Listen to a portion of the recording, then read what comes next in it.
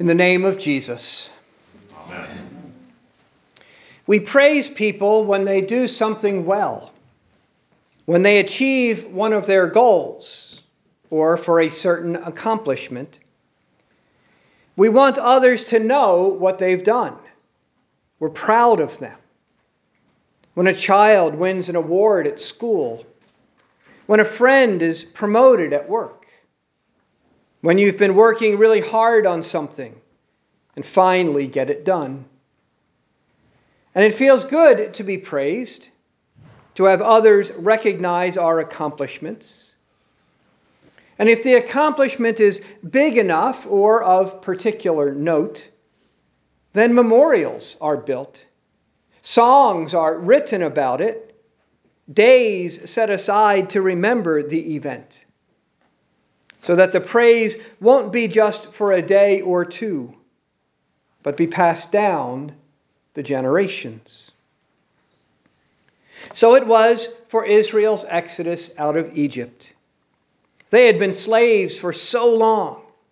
It was all they knew or could remember. They were slaves.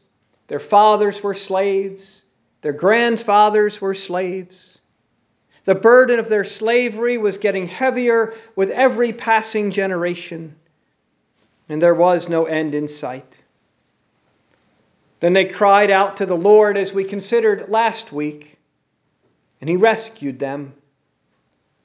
But not only that He did, but how He did, they needed to remember and praise Him for. So that when they confessed that they were the people God brought out of Egypt, they would remember all of it, all the mighty deeds God had done for them. First, there were the 10 plagues God sent upon the land of Egypt. The water turned to blood, the invasion of the frogs, the clouds of gnats, the swarms of flies, the death of the livestock, the boils on man and beast, the destructive hail, the devouring locusts, the 3 days of pitch darkness, and then the death of the firstborn of all the Egyptians. But not only that God sent those plagues on the land of Egypt, but that many of them affected only the Egyptians and not the people of Israel living in Egypt. But there's more. When Pharaoh finally released them from their bondage, the people of Israel did not leave empty-handed, but were enriched as the Egyptians gave them silver and gold and clothing as they left. They also did not leave alone, as God Himself led them out in a pillar of cloud by day and a pillar of fire by night. And as if all that weren't enough, if that wasn't amazing enough or accomplishment enough, there was the pièce de résistance, God's deliverance of Israel and destruction of Pharaoh at the Red Sea. Pharaoh and the cream of his army were chasing after Israel to haul them back to Egypt. Everything they gained was about to be lost. The Red Sea was before them and the Egyptian army behind them. But, and you know the story, God divided the sea so that Israel could walk through it on dry ground. But when Pharaoh and his army went in and pursued Israel, the sea returned to its place and swallowed them up. So Israel sang about it, a hymn of praise. For music helps the word get into our minds and hearts. They praised God and wanted future generations to remember and do the same, to never forget what God had done for them. And so they learned and sang the hymn of praise we heard tonight. But as I said last week, out of Egypt was just one step in God's plan. As great as all that was, there was a greater exodus that God had in mind, a greater exodus that God was working toward, from a greater slavery to a greater freedom. The exodus from Egypt was put in motion when God sent Moses to Egypt. The greater exodus from our slavery to sin, death, and hell was put in motion when God sent his Son into the world. And when he did, it was the angels who sang a hymn of praise. The angels who could not remain silent, who could not restrain their joy, but broke forth in praise of God, saying, "Glory to God in the highest, and on earth peace among those with whom he is pleased." Or in a slightly different but more well-known translation, "Glory to God in the highest, and on earth peace, goodwill toward man." The angels proclaimed that to the Bethlehem shepherds, that they would know. But those words and that praise has continued down through the ages. Luke tells us that after the shepherds saw their Savior, their Messiah, lying in the manger, they told Joseph and Mary the saying that had been told them concerning this child. And then when they left, they glorified and praised God for all they had heard and seen. Or in other words, they told others not just of the baby Jesus, but who he was and what he had come to do. The message of the angels. That message now is repeated and sung by generation after generation in the liturgy of the church.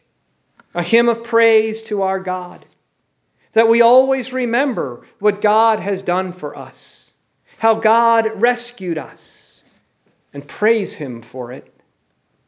Even if the hymns that day fall flat and the sermon is a clunker, we sing the praise of God and all that he has done in the liturgy.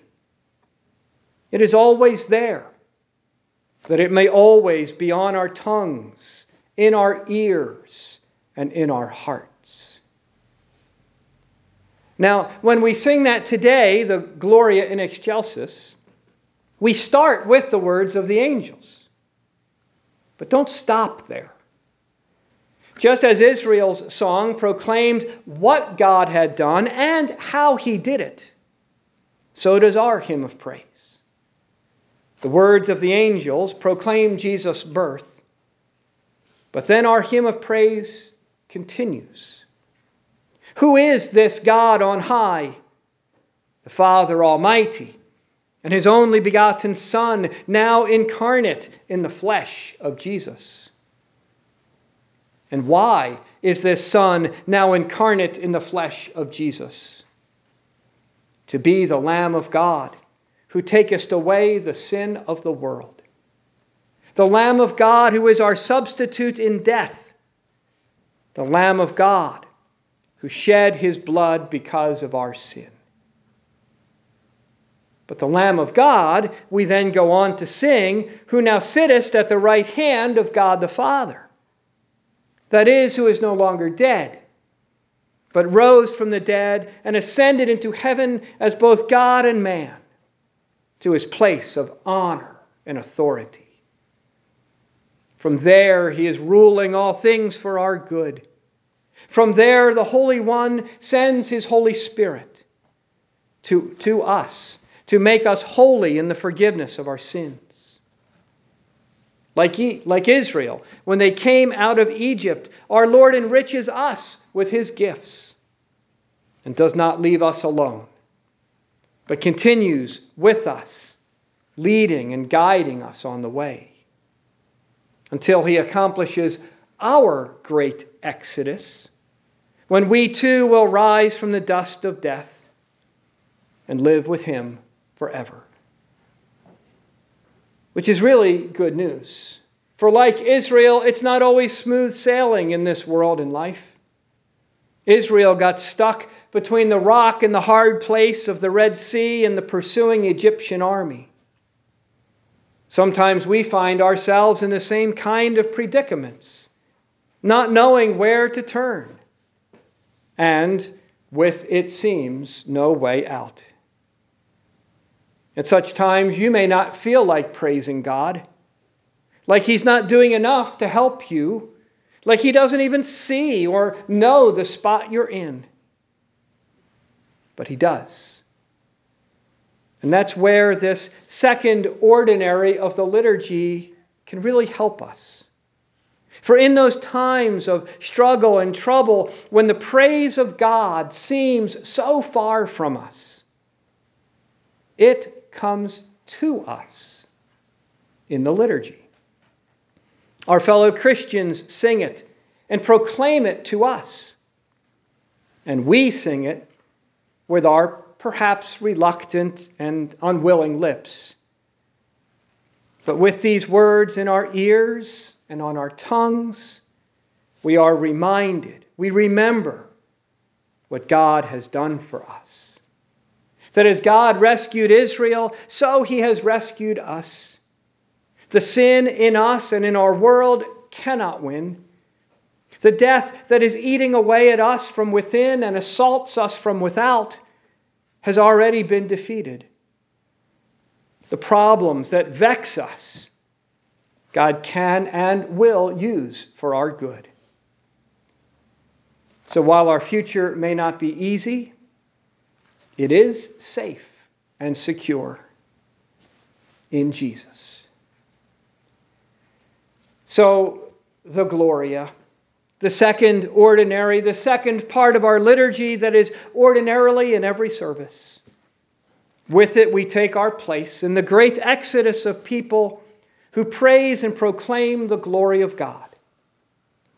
Israel was the people God brought out of Egypt to freedom. We are the people God brings out of death to life. So we sing to the Lord, for He has triumphed gloriously. Glory to God in the highest. We are free. In the name of the Father, and of the Son, and of the Holy Spirit.